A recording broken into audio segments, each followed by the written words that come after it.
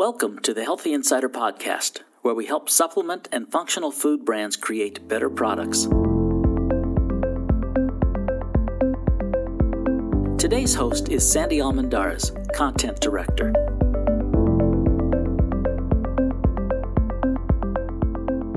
Hi, and welcome to a Healthy Insider Podcast. I'm Sandy, and I'm excited to have Jim Emme on the phone. He is the CEO at Now Foods Health Group. Hi, Jim. Hi, Sandy. We are going to be talking about challenges in the botanical ingredient supply chain and how manufacturers can help create change to help improve the supply chain. Jim will be speaking on this topic at our Supply Side East trade show in Secaucus, New Jersey on Tuesday, April 21st at 12:30 to 1 p.m. So we are going to preview that presentation. I'm sure many of you know Jim, but he has been a member of the Now management team since 1995, initially as Chief of Operations and as President since 2014. Jim has a food science education and decades of experience in the design and management of food manufacturing and distribution operations. Jim's industry leadership positions included the Natural Products Association Board of Directors, Alliance for Natural Health, and the Economic Development Authority of Western Nevada. Before all that, Jim was a farm boy from Indiana. So, Jim, in your experience, how much of a problem is botanical ingredient adulteration in the health and nutrition industry? Well, thank you for the opportunity today, Sandy. I really appreciate it. The botanical ingredients have always had an element of adulteration in the 25 years that I've been in this industry, and also at the prior food companies where we did use botanical ingredients. I just don't think we all, as manufacturers, understood how prevalent it could be. As standards of identity for testing improve, as testing methods improve, as the ability to detect the sensitivity of the equipment improves, the problem becomes more and more prevalent. We certainly see it popping up now more than ever, but it could be directly related to the fact that we're better at what we do in our testing capabilities. So currently, what is the process that most manufacturers follow when they reject raw material due to adulteration? Well, typically the process is followed is one can get a pre-shipment sample of an ingredient and test it, but you always have to test each lot that comes in to meet the requirements of DSHEA and the CGMP set forth from that. And typically what happens is it meets your specifications, it meets the criteria, it passes identification testing. And once it does that, then the lot can get released to be used in the compounding or blending or dosage of a product. What will happen, though, if it is rejected or it doesn't meet specs, typically what companies will do is you'll retest just to make sure that there wasn't a mistake made in the testing. However, if it does fail to meet the specs, typically what happens is the vendor will be notified about it. And some vendors accept the test results, others don't. Then a discussion is done, and an agreement is made to return the material to a vendor and going through. And one challenge to that is if it's a product that's not adulterated but just doesn't meet the physical characteristics of a spec, or it's not at a level chemically biochemically that is in a specification sheet, it typically isn't a problem to return it. It may meet the specs of another manufacturer. Where the challenge comes into is ethically, is it proper to return a product that we know has been contaminated or counterfeited or any other means misrepresented? And the challenge is, and this has been discussed for years, that if a manufacturer does that, well, what if it's sent to another manufacturer who doesn't have the testing capabilities or isn't being as vigilant as many companies are? And what that challenge is, then consumers are eventually going to get exposed to something that is not what it's claimed to be. So the problem statement today is that, and the challenge that we've asked ourselves internally, but also working with the American Botanical Council, the Center of Excellence at Ole Miss with the Nicholas Kahn's group, as well as UNPA and APA and CRN and MPA, is what should we do? So our point of view is that, it's time for a change, and it's going to be a difficult change for us as a company, but also probably for the industry as well. So that's the problem statement we see it is, if one finds a product, sure, you need to report the adulteration, but should we be returning those materials in place? Is there a way to know or to even estimate how many times botanical ingredients could be returned? I'm not in the manufacturing space, so I'm not sure, but I imagine that these ingredients would degrade over time and lose their effectiveness because they are botanical products. They can expire, so to speak. So, can things just be rejected and sent back until, someone finally accepts it? Yes, that certainly is probably the norm today in the supply chain and from the supply side to manufacturers. Our perspective, we can only speak for ourselves, but our perspective is that was our process up until about a year ago when we started challenging ourselves on that and really being one of the early adopters of ABC's Botanical Adulteration Prevention Program. Estimating it, I'd probably say that perhaps 1 or 2 times a month out of the thousands of ingredients that we use have we returned them in years past. Typically, it's not the case. I've found that vendors rise to the expectations you set for them. And once they learn that you're not going to accept a substandard product, they typically the reputable ones will come around and take care of the problem so that you don't end up having rejections and you don't end up doing returns. However, for whatever reasons, a vendor or the original processor of a botanical product, either doing an extraction method or doing the pure herb or the aerial part or the root part, there are certain motivations. Clearly, economic motivations are the biggest ones. There'll be a change in a component of a botanical ingredient. But I'd say our own experience, it could be anywhere from 15 to 40 products a year that we would return in such a manner. It's definitely not the norm. We do 16,000 tests a month. So the good news is our supply side is typically working with us on things. But when it comes to an adulterated product, I'd probably say it's on the lower side per year. But in years past that we've seen anywhere from 10 to 15. And I imagine as now has stopped sending materials back that it's getting lower. Yeah, and we're in a transition process right now. One of the challenges is, of course, this is especially if a vendor is a broker and not the original processor or sourcing agent. As we set up our standards with geospotting for where the botanical was grown, as we set up our standard for the proper processing and materials, and also the test methods.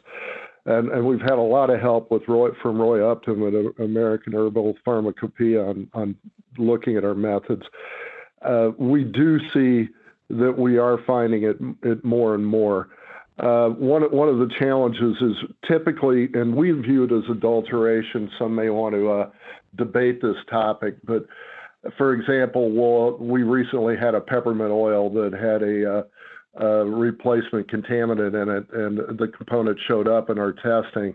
And we double tested, we checked, sent it out to a third-party lab, and we found out that they had replaced part of the peppermint components with a lower quality, lower cost, really almost like an aggressive weed that would emulate the peppermint oil, but it was not true peppermint oil. And to us, that's pure adulteration. So that's probably one of the most recent ones that we've been through. And we are planning on destroying that. We can't sell it to anybody else. It's a pretty big number in six figures.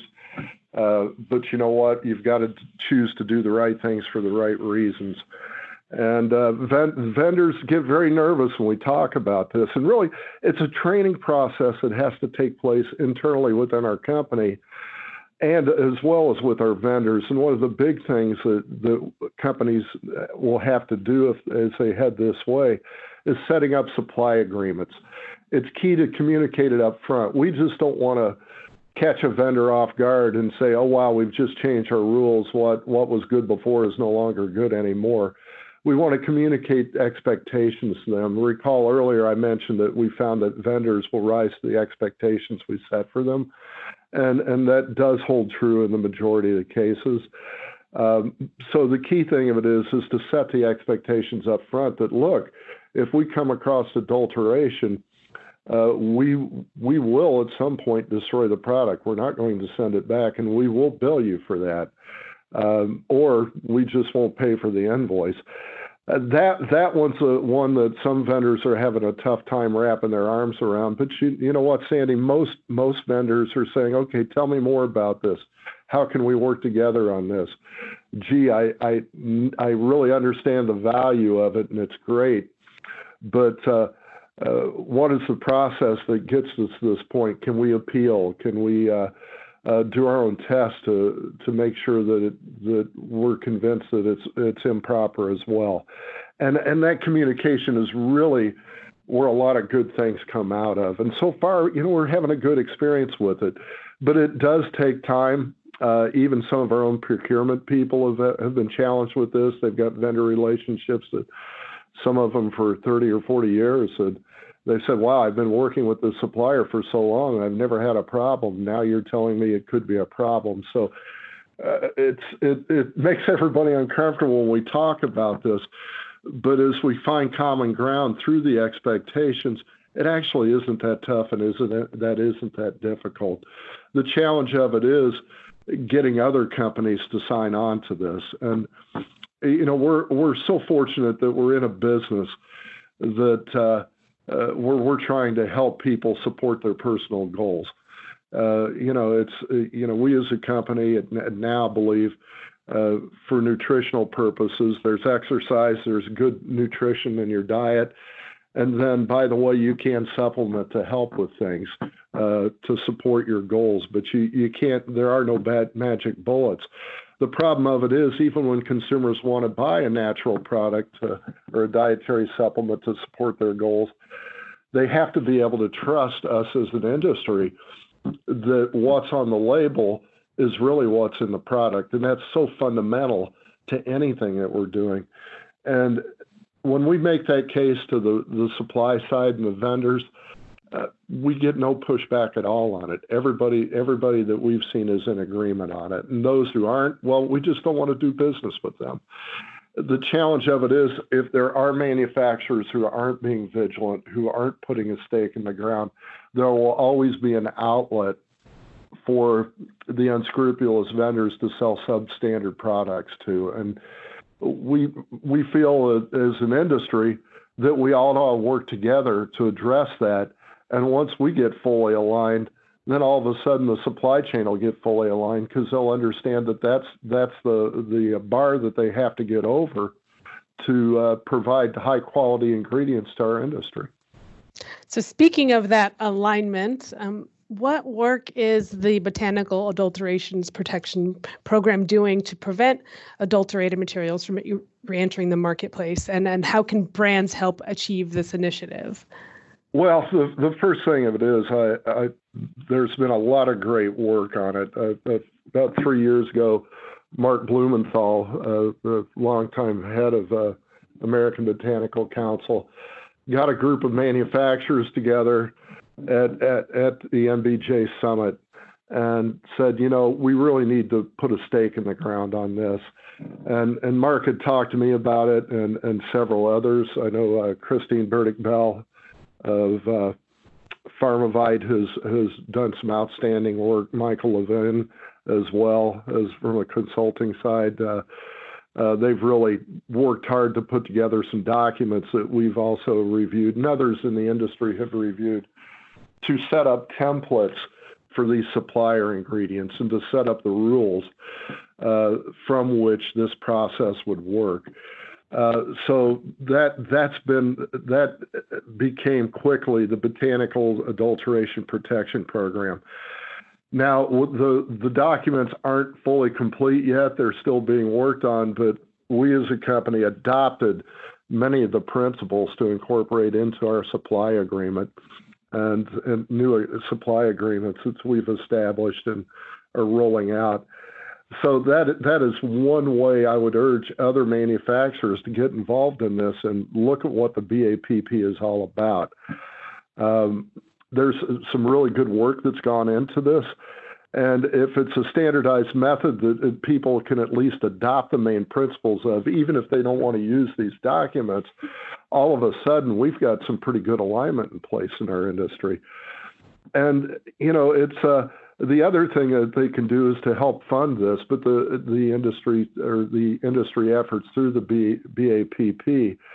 But the biggest place is be curious, ask questions, see what this is all about, learn from it, and then look at it and talk to other companies like ourselves and other participants in the BAPP program, and they can find out how they can make a difference to really support the entire industry's goal of being authentic, truthful, transparent, as well as helping consumers meet their goal through supplementation, along with their other personal efforts to improve their lives and to lead healthier lives. It's a great opportunity for everybody. It may seem scary at first to have such a drastic change, but again, as we communicated and as we roll it out with our own experience, it's been easier than we thought it would be. That said, though, just as ourselves as a company, we have thousands of vendors with thousands of ingredients. So it's a lot of work for our supply chain and quality people to get in place, but we feel it's worthwhile. And it's going to make our industry better, and it'll make all our brands better. Great. Well, thank you so much. I really applaud the work that you and your colleagues are doing at the BAPP. So thank you for that. Well, you're very welcome, Sandy, and thank you for the opportunity today. And for those listening who want to hear more from Jim, he will be speaking on Tuesday, April 21st at 12:30 to 1 p.m. at SupplySide East in Secaucus, New Jersey. Thank you for listening to a Healthy Insider podcast, now available on Apple Podcasts or through Google Play. Subscribe now to never miss an episode.